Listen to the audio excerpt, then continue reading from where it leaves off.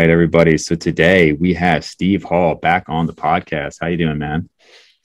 I'm pretty good. Considering everything that's going on in my life right now, we may touch on it, but it's a manic time, but I'm still, I'm being pulled left, right, and center, but there's some really good stuff bodybuilding wise, which is probably what we're more talk about going on.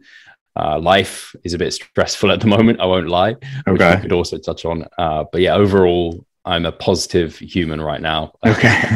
All right. Well, yeah. Let's get into it. So, I mean, most people who are familiar with my podcast are familiar with you and your podcast. I was looking, and if we combine, if we include like group podcasts as well, this is your 6th time on the podcast. Oh, wow. It's been a while. It's been, I guess, 3 years since we first met. So it's pretty cool. That's bad. And I know it is weird, man. It is weird. And so I'm trying to think, when we first met, you had already competed. That actually might have been the last time. Was that the last time you competed? I don't know. That was in 2018. So when was the last time you competed? 2017. Okay. So yeah, so you actually had not competed as long as I've known you. And so now, and that was actually a discussion I've had with other people. It's like, okay, he's bulking up, he's looking huge. What's going to happen when you diet down? Right. Will it result in anything? And obviously it did. So same thoughts were going through my head. Yeah. So why don't you dive into that a little bit about, what was your, obviously not the entire off season because it was like 4 years, but like, what did that look like in terms of getting up to a high new weight and then dieting back down? Yeah, it's interesting because I actually planned to compete last year, which I don't know if we've talked about, but I basically was on the way. So I got to 10 pounds. Actually, no, I was only about 5 pounds or so off where I am now. So I was very close to stage condition last year. And I basically pulled the plug because we all know why. Yeah. So before that, though, I think my peak off-season weight got to 205 pounds. Okay. And before 2017, I hadn't got over 190. So I definitely pushed to a heavier body weight than I'd ever seen before. And it was horrible. Horrible, I tell you. It's no joke to say that I'm more comfortable now at whatever body fat percentage I am than I was at that. Wow. That was horrendous. Force feeding is much worse, I find, than restricting. Like right now, I enjoy all my food and I like that.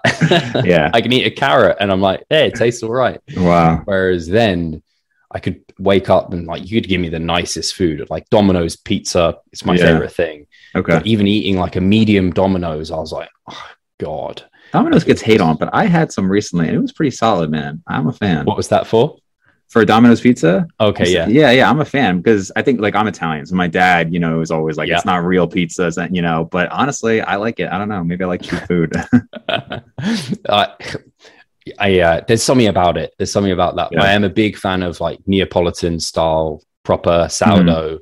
I've been to Naples and like I ate 2 pizzas a day for the weekend. We were there. It was like incredible. Yeah.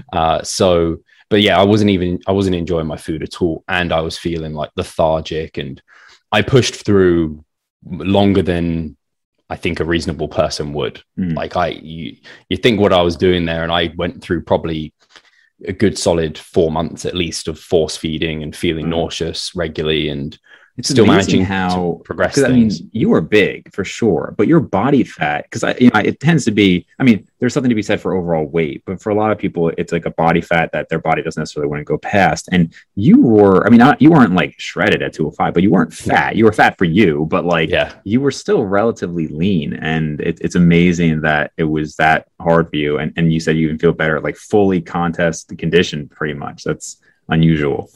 Yeah, for sure. I'm definitely a bit of a kind of quirk in the system there. And in terms of like on the bell curve, I'm definitely more towards feeling better, leaner than the average person, which I think you can see throughout my life. Like I've never really been like quote unquote fat. I've always been that skinnier kid, ectomorphic in that sense.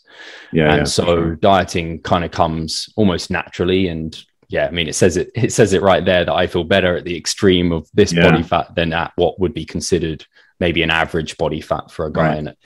And my body just didn't want to go there. It just didn't want to push up. But I think pushing into new body weights was a good move, especially because progression was still good. Performance in the gym was still good. And it meant that my kind of from 2017, I very gradually went through from finishing prep at like 165 pounds. Right. That gave me a long runway up to 205 basically.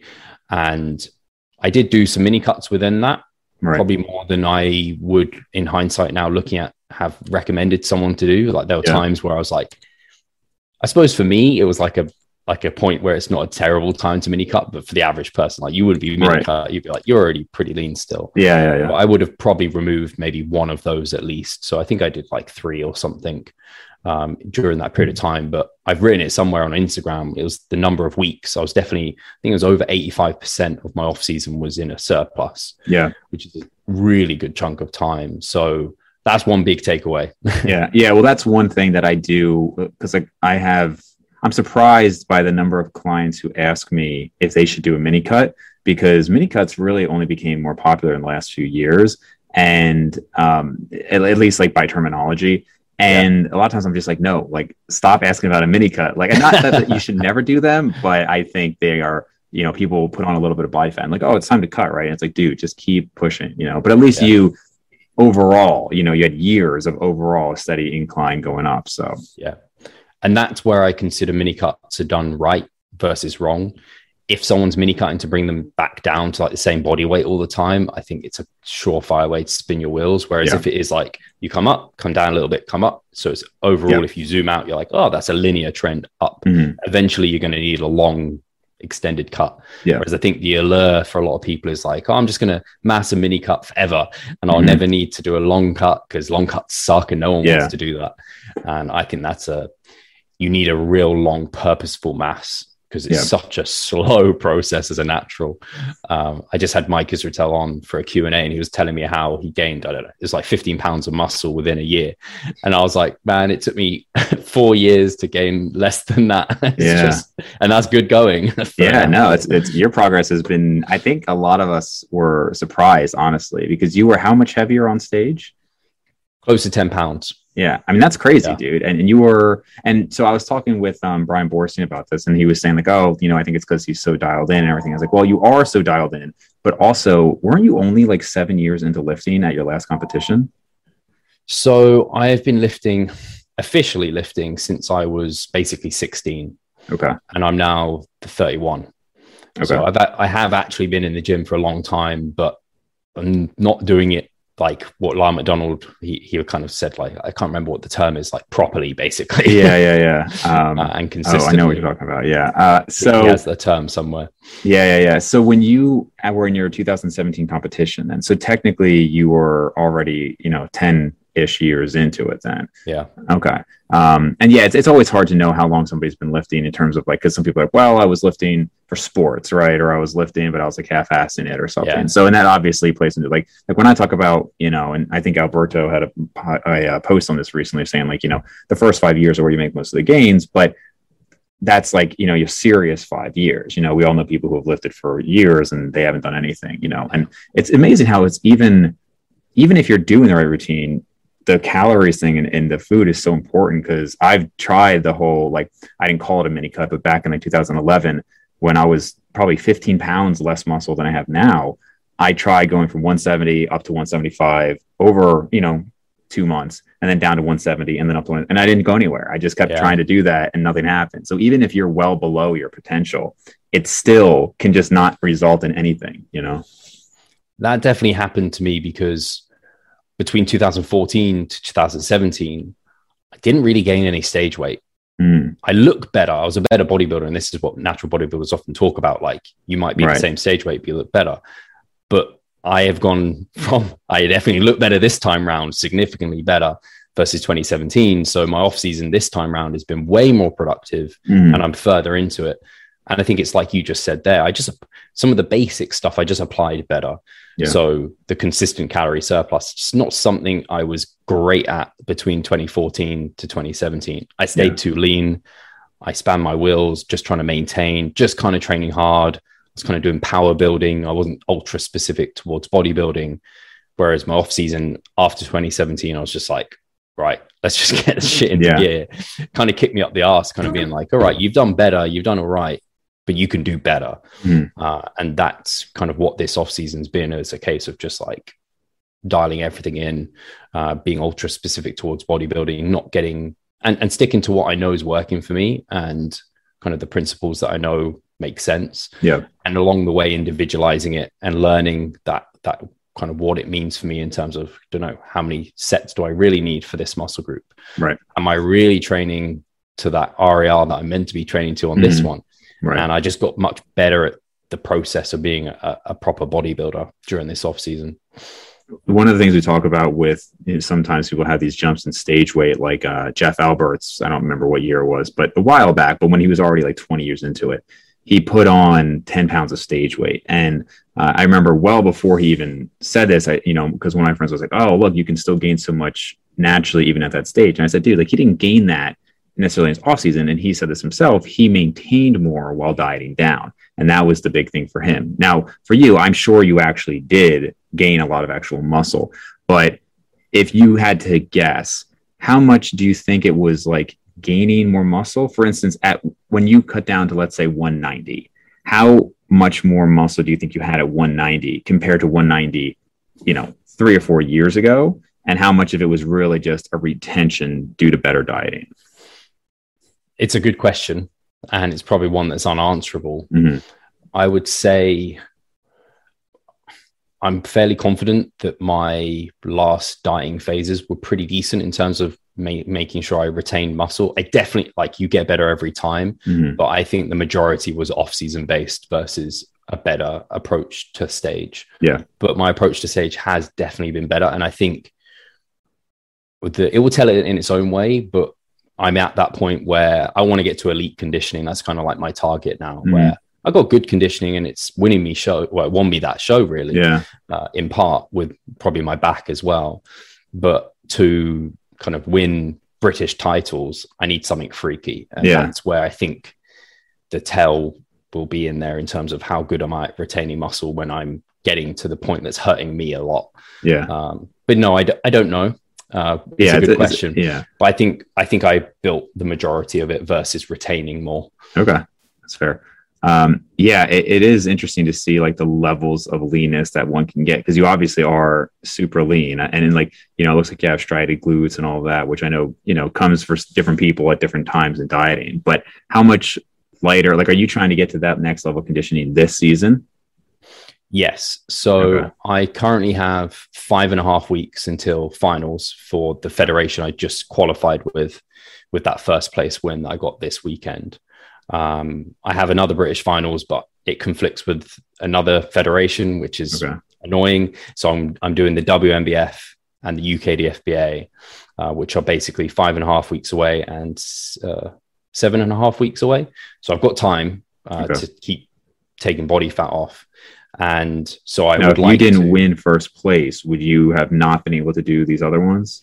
No. So the top 3 actually in my category all got a qualification.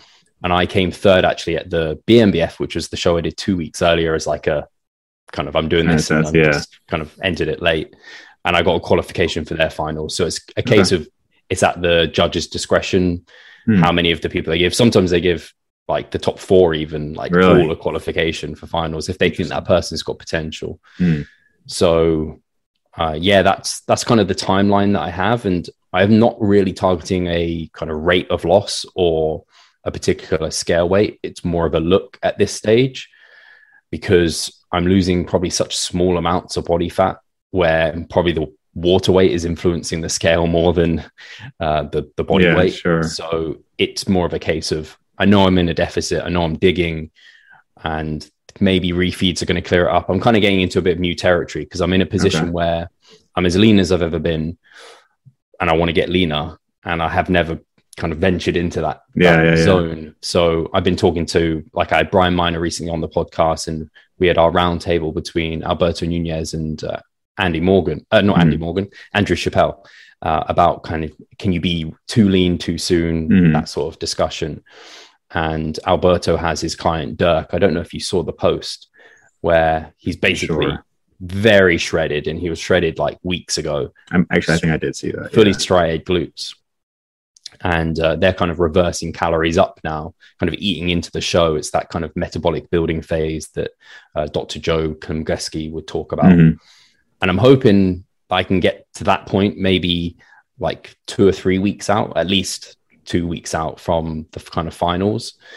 So it'd be about a case of like 3 weeks more digging with then a couple of weeks, hopefully that will bring out that fuller conditioning where you kind of, the metabolic rate builds a little bit. You fill out glycogen stores, you reduce like cortisol and fluid retention. So you get like even leaner visibly, even though you're eating more. It's kind of like that. That's kind of like a long peak, really. Peak week can be a week. Sure. Yeah. It could be like multiple weeks of just eating up slowly. How many calories did you drop down to? So this is probably going to piss some people off. Oh man, my low days are at 2,600 calories. What? And my refeed days are up. Actually, I don't know. My carbs go from 300 to 500. So yeah. Are you doing a ton of cardio? No cardio. Dude, get out of here. This is the end of the podcast. Signing off. Wow. That's one of the highest I've heard for a natural athlete. Wow. This alludes to your question of the dieting process being better. Yeah, it's because no wonder you feel better than when you're bulking up. So eating a ton. So I've used energy flux and kind of that concept of you can be at the same deficit, but if you're eating more and moving more, you're probably going to get better results and feel better. So I kind of use that to my advantage via using the weighted vest, which I wear for 10 hours at the moment, or it's probably not quite 10 hours, but I wear it like for the first 10 hours of my day, but take it off for training and posing. So that helps keep my energy expenditure up. And then walking to and from the gym and my dog gets me to an average of about 15,000 to 16,000 steps a day. Okay. So that combination of the training I'm doing, the steps, the weighted vest is keeping my energy expenditure much higher. You wear the vest to and from the gym? Yeah, so I wear it I'm also stood. So I have a standing desk here, which I sit down from like 4:35 p.m.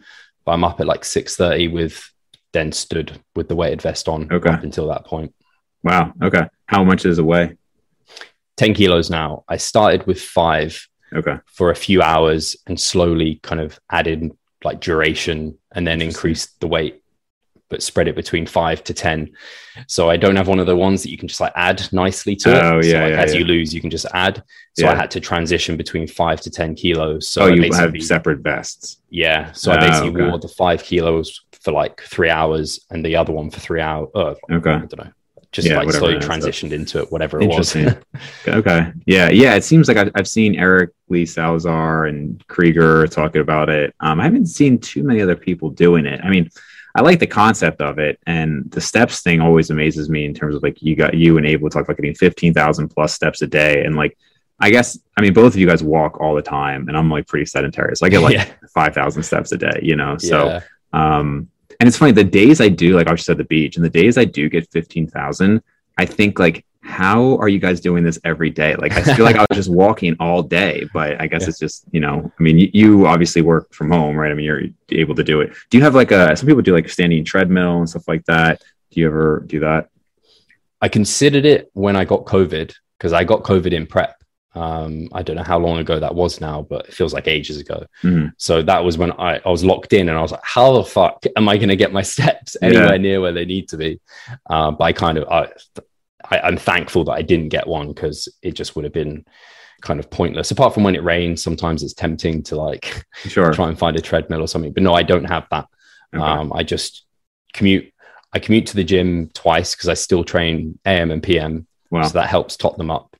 And then I walk my dog, like an hour a day, which then gets them up there as well. And then London is very much like walkable kind of city. So on weekends and stuff, normally I'm kind of walking around and just out and about and try and stay away from the flat as much as possible, essentially. Right. So you mentioned 2,600 on your low days. Now, is protein fat the same on your high days and you just add 200 grams of carbs? Pretty much, yeah. Okay, so basically you're adding 800 calories. So you're talking 3,400. So how many refeeds are you doing per week? 2 at the moment. 2, okay. So I remember there was, this refeed debate has gone on forever, but, you and Abel were two of the people who told me you didn't do them. And I was really surprised. And I have to say, this cut and last cut, I've still done them, but they've been more like like just life circumstances. Oh, we're going somewhere, so I throw in a refeed rather than like every week I have 2 refeeds or something. Honestly, it's been super easy to cut. I haven't lost any strength. Like it's really been so. And I stand by what I said a few months ago, which is that I still think they serve a purpose, especially the leaner you get. I really do think the leaner you get, it's going to be probably more important. But if you're going from like 20% to 10%, I really don't think it makes much of a difference. But what made you decide to incorporate them this time? So just because I think it was really the debate that I had on my channel with Jackson Pios, Menno, Alberto, and Brian. And I just really struggled to see the downsides of refeeds if they don't cause you to binge. And I think if you do a refeed kind of quote unquote correctly, for a bodybuilder, at least, who's getting lean for stage, it should just be like, don't incorporate tons of highly palatable food. Don't try and like, I don't know, go to extreme if it fits your macros, that sort of thing. Yeah. And you kind of just have more of your boring food basically, and maybe some like cereal or something not super exciting. Right. I really struggled to see downsides, and I'm someone who, like, I'm not going to touch wood. I'm not going to binge. I've never binged in my life. It's just not in my nature. I'm not that sort of person. I'm very robotic. You give me a number, I'll hit it. So I was like, there sounds like there's quite a bit of upsides to taking these refeeds, possibly, that at least anecdotally people have seen. I should just not like rule them out. And so I decided, I was like, well, they seem like a pretty clever way to at least reduce your calorie deficit. So as you get leaner, a lot of people adapt, like their metabolism adapts. And so like what was a decent calorie deficit is now no longer. Right. But with the weighted vest that I was adding, I was kind of compensating for that in its own way. So to slow my rate of loss, I just incorporated refeeds. So it was a case of, I don't want to be losing at 1% of body weight anymore. I want to be losing closer to like 0.5 or what have you. Yeah. Let's chuck in a couple of maintenance days. And then I was interested to see if they did provide me more kind of data for like for peak weeks or anything like that kind of people talk about, and just trial them. You know, when you're like self-coach, you want to like just kind of give different things a go. And I think it's been really handy just to at least try it for myself. And so I can't really speak to how much they've helped. I do enjoy them, but you're going to enjoy them. Right. So I think they're certainly psychologically helpful. I can't speak to comparing them though to like previous times, because I didn't use them and I got pretty lean my last prep as well. But I don't think I was clever with my training during my last prep. Not as clever I haven't done it as diligently as I have this time around. I don't think I understood the training process as well as I understand it this time. So maybe I would have seen some benefits this time around versus last time had I not done what I did with my training, which was basically, I'd say, excessive variation, changing things meso to meso. Last time? And then excessive volume, just like adding sets where I just shouldn't have been adding any sets. Okay. Yeah, that was one thing that I kind of disagreed a little bit with, that I heard Mike and even Jared talk about was, and I asked Jared on his Instagram, he didn't really give me much of a response, but they were talking about how during a diet is a great time to go higher reps and higher volume to maintain a stimulus for muscle, and higher exercise variation, again, is a new stimulus for muscle maintenance. And to me, I'm like, dude, if I'm dieting, I want to do what got me the muscle. And I mean, we have a plethora of data showing that you can maintain muscle on less volume than it required to get it. So I'm not saying that it wouldn't work, but I certainly wouldn't say, okay, we're cutting, time to add sets, go to higher reps and change the exercise variation. Personally, I don't know how much of that you did or didn't do, but that's kind of my stance on it. I would say quite a bit in that previous prep, which I did consult with Jared with as well, which might kind of go into that. I don't think I lost like a bunch of muscle, but because exercises were changing quite frequently, establishing proper RARs was kind of challenging. Right. And also like just anchoring performance metrics was challenging. So I kind of could have been ignorant to performance losses and could have been not working as hard as I should have. Right. Whereas if I was keeping a movement, which I have been this time around, keeping movements much more static, I can see if my performance is dropping or not. And therefore I get a really good understanding of, I mean, if I'm maintaining performance, I can be pretty sure I'm not losing muscle here. Totally. Whereas if I change a movement, it becomes so much harder to know if you're losing it. So I've only done exercise variation more frequently maybe for isolation movements, although they haven't changed a ton. And then if a movement's becoming obviously stale, and I've had it in for like 6 months, which was like my deficit barbell bent over row, I just rotated that out because it just was feeling pretty bad, basically. So I put in a dumbbell bent over row, but like my hack squats, they've stayed. Like my main like pressing movement has been a machine press the whole time. I don't want to change it because I'm kind of like, I'm scared that if I change it, I'm going to not know, I'm in no man's land in terms of whether or not I've lost performance on it, and I'm just in a good groove with it. So I don't want to change it out. So, and not only do you have, so to me, I mean, I totally agree with that because it's a great metric, right? And even if like, because I'm big on measurements, as a lot of people know, but it's like, obviously your measurements are going to go down as you're dieting. If you lose 20 pounds, your arms are going to get smaller. So, you know, having that strength, assuming you're keeping constant form, is a great way. But not only does it make it harder to gauge if you've lost strength, and this is just kind of like a theory of mine, I can't prove this, but we talk a lot about how when you're gaining and you put a new exercise in, you'll gain strength, but it's these neurological adaptations, right? So maybe let's just say it's a lift, you go from 100 to 115 pounds. Maybe you haven't actually gained muscle, right? If it's initial. My thought is almost like if I'm dieting and I'm doing one exercise and, you know, that strength is stagnant. Okay, cool, I'm maintaining. I switch to a new exercise. Well, let's say it's 100 pounds again. And then next week it's 100 pounds and next week's 100 pounds.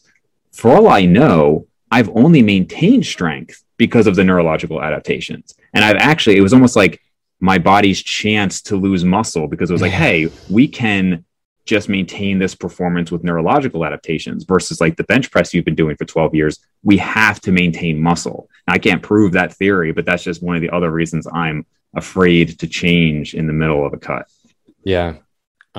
So I'm with you on it. And the way I circumvent maybe the need for the kind of keeping up with some of that novelty benefit, because I do think there's a benefit to novelty that keeps up stimulus and can hopefully help with fatigue, is maybe that I keep the movement in there, but rather than doing like the heavy, like I was doing heavy sets of like less than 10 reps on hack squats, for example, and I've just dropped in, I'm keeping one set of that, and then I'm doing a reduction in load of 10 to 20% to try and kind of mitigate. And if I'm maintaining the kind of top set, I'm feeling more confident that I'm also maintaining the muscle mass whilst I'm getting very good stimulus from lowering the load, but doing slightly higher reps, which I have found to be a better stimulus to fatigue trade-off when you are dieting, where heavy loading just gets horrible. So that's now, I don't know if I missed it. Are you doing that on all of your sets, or you said you do a top set and then you back off? So not on all of them. So it's on at the moment on like, if it's a 7 to 10 rep range, which is normally my lower rep range on like a hack squat. In my past couple of mesocycles, I've just, rather than doing like 2 sets or 3 sets of that, I'll do 1 set of the heavy and then maybe 1 or 2 kind of at 10 to 20% reduction in load. And I just like do an AMRAP to the RAR. Okay. Yeah, that's interesting because I didn't realize you did that, but that's kind of something I do where mine is a little bit more ego based, if I'm being honest. But, you know, there's some of these exercises where I do still care how much I can overhead press, how much I can bench, you know, all these things. So my first set, I'll be a little loose with form. Like it's like how much, and again, I admit like that's somewhat ego, but I just kind of want to see what I can get. But then the next 2, I'll back off quite a bit and I'll go to what I know I can do with pristine form and usually higher reps and everything. And that's more, like you said, where it's like, I know I'm getting the good, you know, stimulus to fatigue ratio and all of that. But I still like to get that initial marker of performance. And I think even Martin Birkin way back would have that, where like, you know, every 4 to 6 weeks, you're testing your strength on these things as a gauge. Because if you don't have that, not that you're not going to progress, but I think it is helpful to have those gauges. Yeah. I've just, so I don't know. I agree. I think that's one of the things that I see a lot of the kind of enhanced side and the kind of intensity guys doing, where they do that kind of top set and a back off set. I don't call it the same thing, but I think the rationale is very similar with that. And then, the other thing I haven't done that I did last time was, and theoretically this is spot on in terms of your max recoverable volume shrinks essentially. The leaner you get, the longer you've been dieting, you can't recover from as much volume. So set additions should come down. So your average volume should be less during a cut than a mass. And I didn't really do that last prep. Whereas this time round, I've like my set additions have very rare. And it's just to make sure that I'm maintaining performance, maintaining some stimulus in terms of like making sure I feel disrupted and I get some of a pump. I do like those metrics within my training, and I've still been getting those. They've still been useful, because I think they can probably become a bit like unhelpful during a cut, because some people just don't get either of them at some point. And that could be a sign they're losing muscle. I guess you could argue, you could be like, you need to do more. But then if your performance is dropping because you can't do more, then it's like, it's a tough gauge. When you're dieting, because if you're bulking, you know, you could say, okay, eat more, sleep more, or maybe you do need to add more sets. If you're losing strength when dieting, it's a tough call as a coach, because it's like, well, do you add more because you need more stimulus during a diet? Maybe not. Is it because you're under recovering, or is it just, hey, this is just kind of part of the process for some people, you know?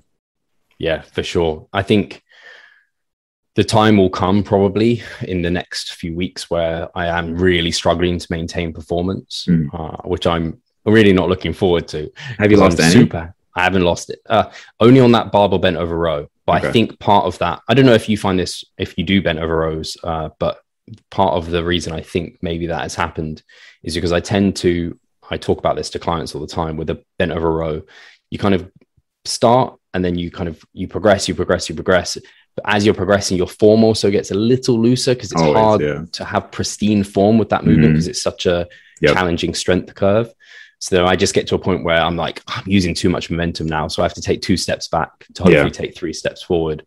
So it's kind of in that position. I was like, is this a strength loss because I'm in a deficit and I've lost fat and lost muscle? Or is it just because I'm in that position? I was like, fuck it, I'm moving this movement out. I've had it in for over 6 months. It's worth just putting something new in. And all my other back movements are maintaining. So, I just posted on my Instagram some of what I do for back. And I said, deadlifts were always a big thing for me. I don't do them as much now. But pull up variations and rows. But like, I like the 1-arm dumbbell row. I feel like I get like really good range of motion with that. The barbell row, I mean, obviously it's a great exercise. Obviously people have, you know, built huge backs from it. I just, you know, it is more fatiguing. I feel like, you know, it is more strenuous on the body, but then also, like you said, it's very hard. Like, I remember I posted a video. I mean, I was like really young, like on a forum, like, how is my form here? And I was like 110 pounds rowing like 115 or whatever. And people were saying, oh, you could have pushed so much harder, but it's like, dude, but this exercise, the way, like you said, the strength curve is, I was trying to do this pristine form. And those last few inches, you have to use weight that is really easy for the first like 80% of it if you want this slow contraction at the top. And it's just, I don't know. I never really felt it as like this great exercise. And as you said, you put weight on and you slowly, the form gets worse. So obviously it can be a good exercise. I never felt a great connection with it. It's really funny. I'll put up a video of like me bent over rowing on my story. There'll be some people that will comment and be like, man, you had so much left there. And there'll be other people being like, man, you broke down like form like 4 reps ago. So it's such a divisive movement. But I don't know if this is the same for you, Dave, but I'm at that level where I like know when my form is becoming sloppy, because the stimulus is now like shifting from my back musculature to like other areas. And I can feel my hips starting to come in.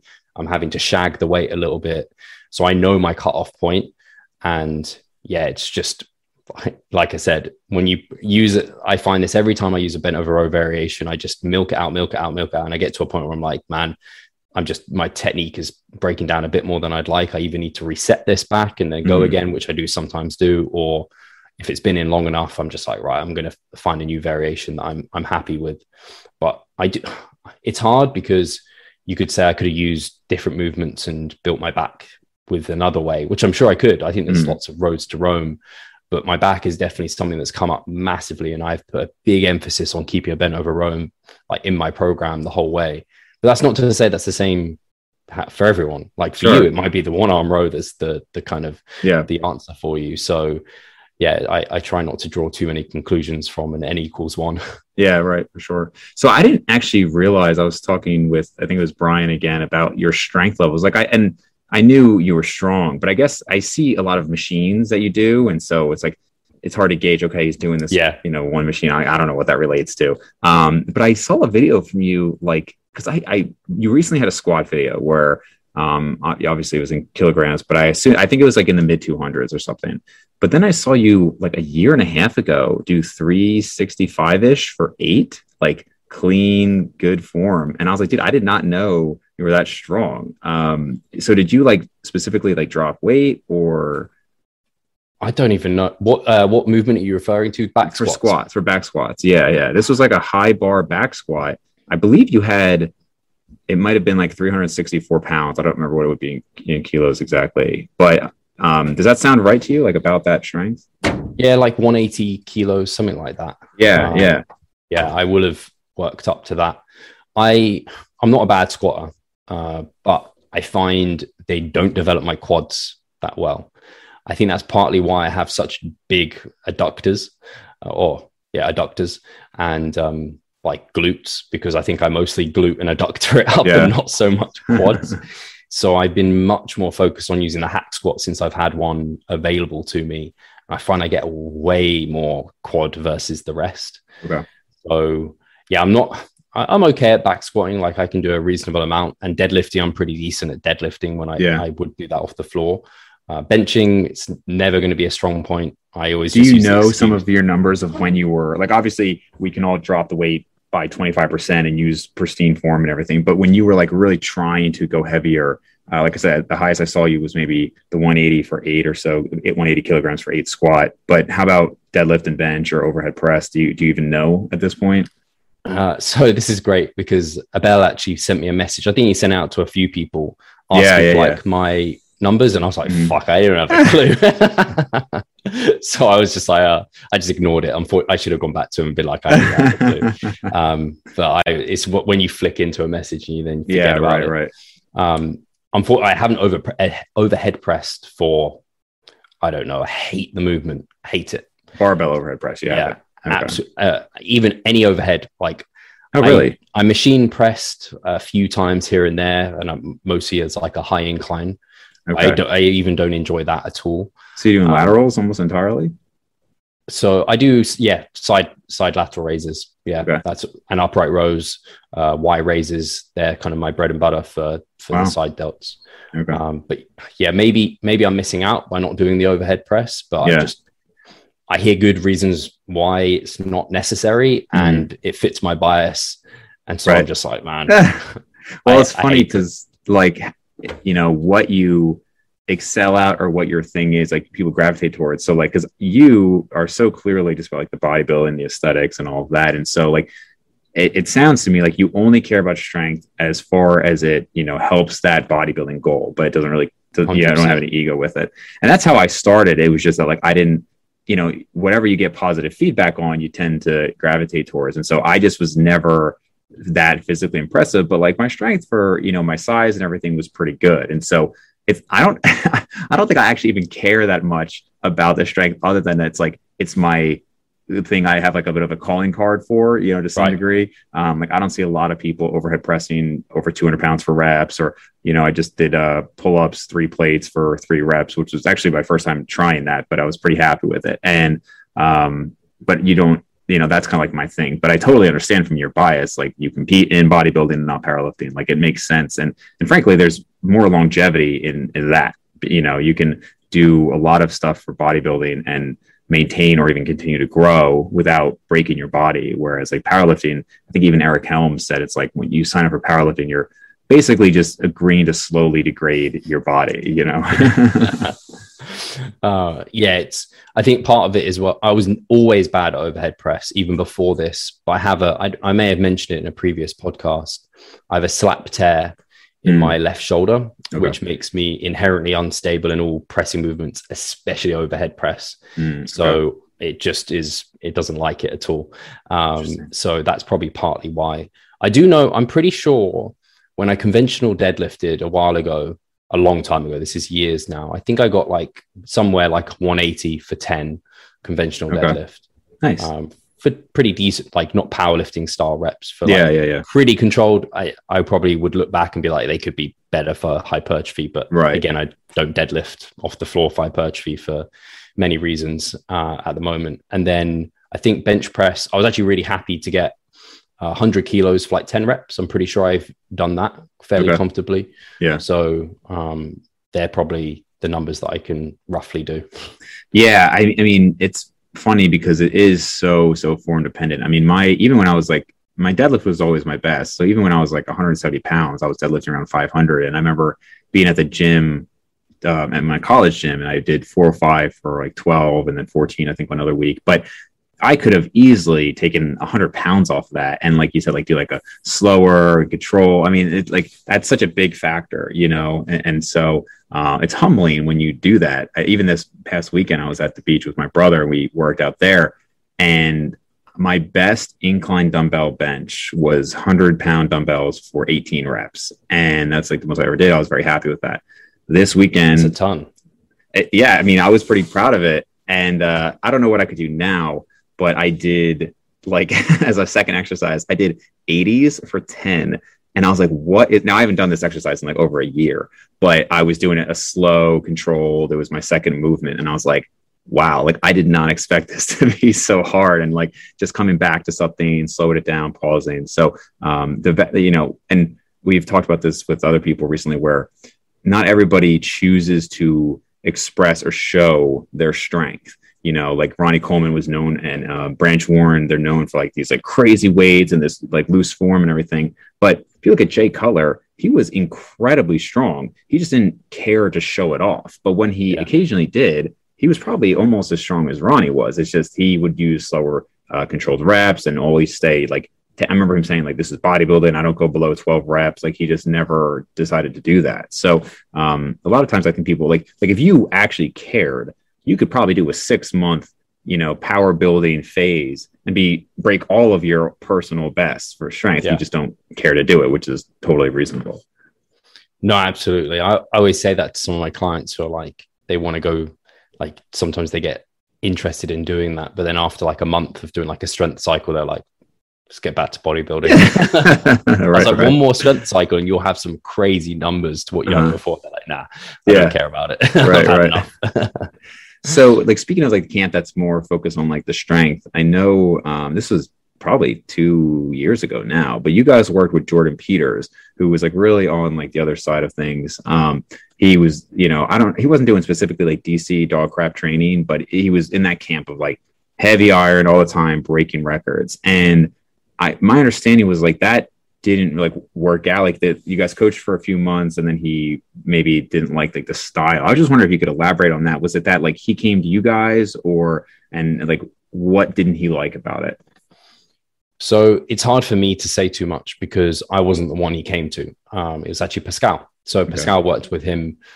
I don't think I'm not sure he even got through. He may have got through one mesocycle just about. And I think they were starting at like 2 RER for a lot of things. And I think it was more so trying out like leaving some reps in reserve, because I think he even said on the podcast, like he's always trained, like his whole life, he trained everything to failure every single time. Right. Which I don't know if that's fact, but he probably always thought he was, at least. I can't speak for him, but I think a lot of like, there's that whole, people have asked me before, like, do you think people who say they train to failure all the time always do? And I'm like, I think some of them think they do, but like objectively, like if I say I'm at 3 RER, I might not be. I might be at a 4, I might be at a 2. Right. It's hard to know sometimes. But yeah, I think, essentially, I don't know how much I want to even say, but I think Jordan just didn't enjoy it. I would put it that way. Gotcha. I think that was the main thing. It just didn't fit his preferences.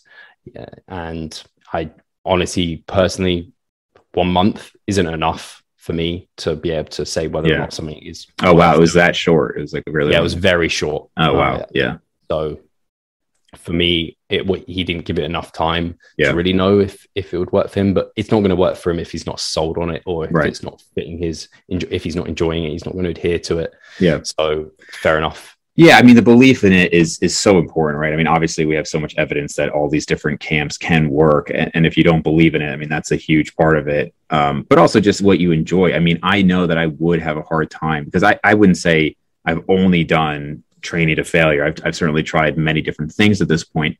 But there is a part of me that has a hard time backing off, which is probably why my volume is relatively low. I mean, I really only do my back gets about 12 sets per week, but everything else gets like 6, and that part of the reason I think that can work for me is because I push things very hard. I'll sometimes do rest pause or drop sets or things like that. And that's just it. Like objectively, you'd think, well, if you could not push yourself, not kill yourself all the time and still get results, wouldn't you want to do that? And like logically, yes, but I guess there's just something in me where it's like, I just feel like I need to do more. And maybe that's like a flaw in myself, but it's just something to do with the type of training that maybe that's because like what I was taught early on. But it is interesting to see how much, like, if you believe in the system, I think that's a big player. And like before we started recording, we were talking about like coaching and things like that. And I think, there are certain people that you've known a long time or you connect with.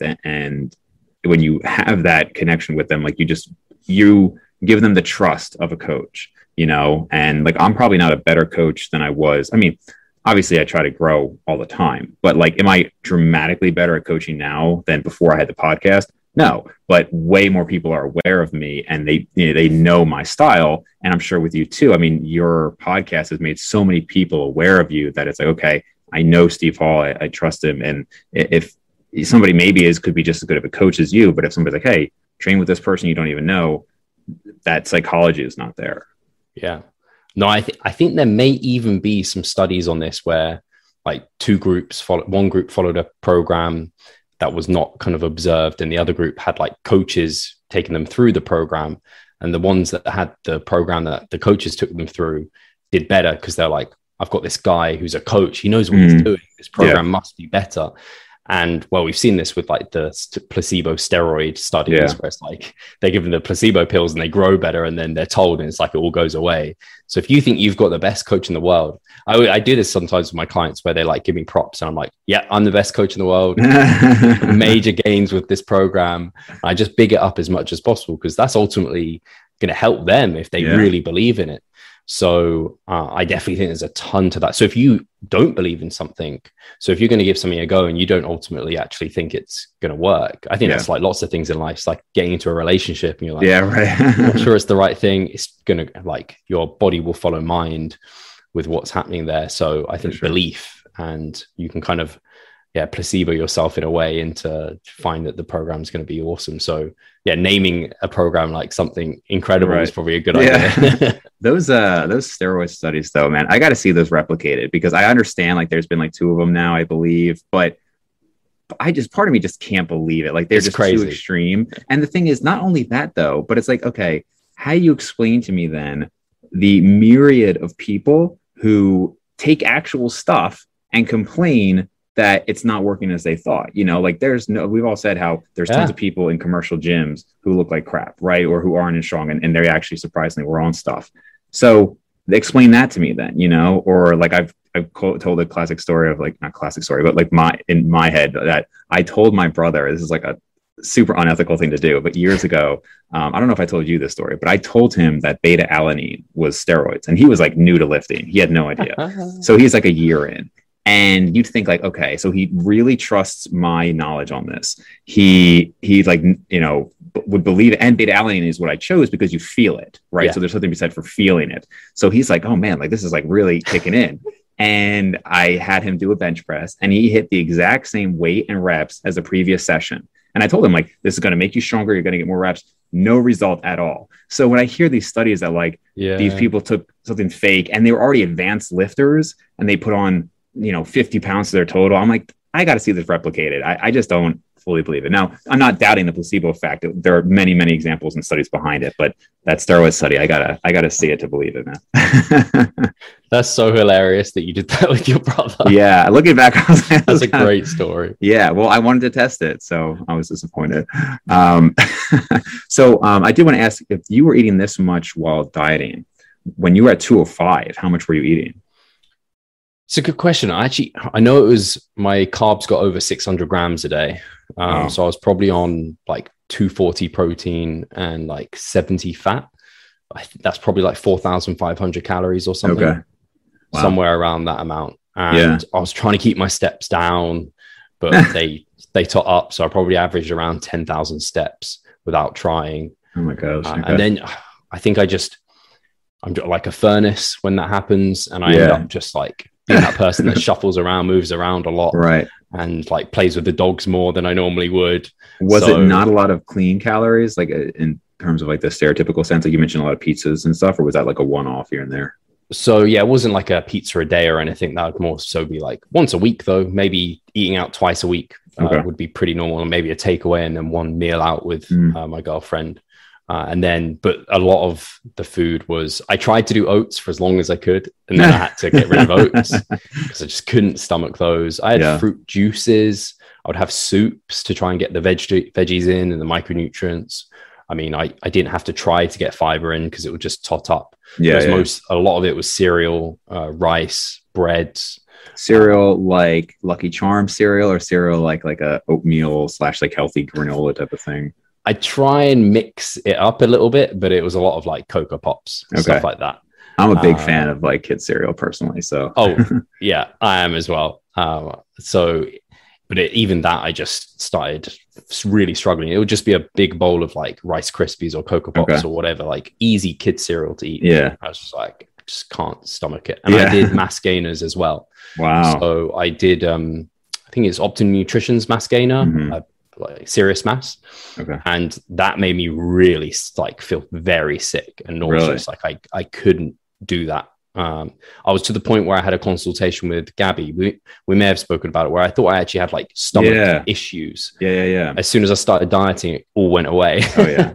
Yeah. I mean, I have some pretty significant GI issues, and like, I don't get too full. I've never really had that problem, but definitely like a lot of GI distress. And within like 2 weeks of dieting, like half of it is gone at least. Like it's so much better when I'm dieting. So yeah, it's not nice. So I had to get rid of, I may have the Serious Mass somewhere, but I think it's going to be one of those things where I can never touch it. Yeah, right. It's just... and I think that was partly down because I was trying to use it with such a low amount of fluids because I didn't want to stuff myself. But because it's such a high amount of carbohydrates, it just really threw off like the osmolality of it or something. I can't exactly remember, but it was pulling water into my gut essentially because there was just so much carbs.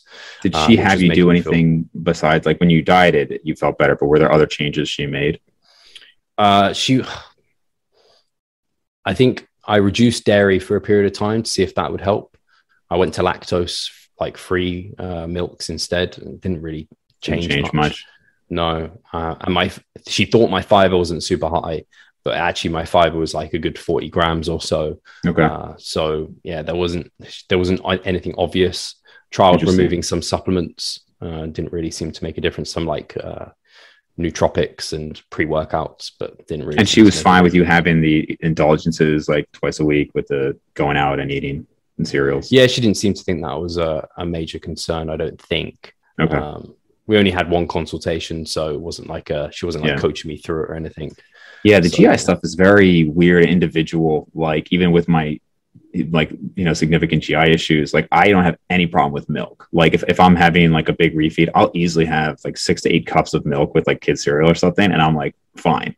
Mine more seems to be like as I eat more and more, it's more of like a systemic thing, and like I will have like chronic inflammation and everything, and so that's why I think with cutting, you do see lower levels of TNF alpha, interleukin 6, CRP, things that like markers of inflammation. So, and I don't know if that's related to what you had, but certainly for me. But I've never seen like this one thing, whether it's dairy or gluten or whatever, it's like always a problem for me, for instance. Yeah, I know.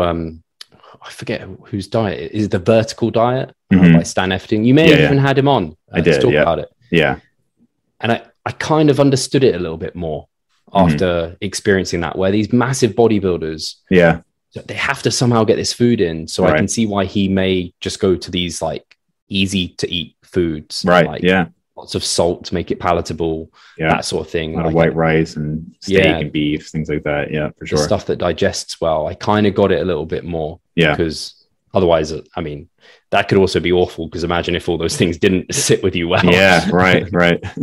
So, well, I know we're kind of limited on time today. I got a patient in like 5 minutes or so, but I appreciate you taking the time, man. Congratulations on that victory. I know that was like a really big deal for you. I'm sure we'll be talking more throughout your season. And anybody who's not familiar with you, where can they find more of your stuff? Yeah, thank you very much for indulging me. It's always good to chat. And so revivestronger.com is for our coaching, members site, all of that good stuff, our podcast as well, or you can find us on Spotify. Just search the Revive Stronger podcast. And then I'm on Instagram at Revive Stronger. So if anyone wants to follow along, they can do that there. Awesome. Thanks again, man.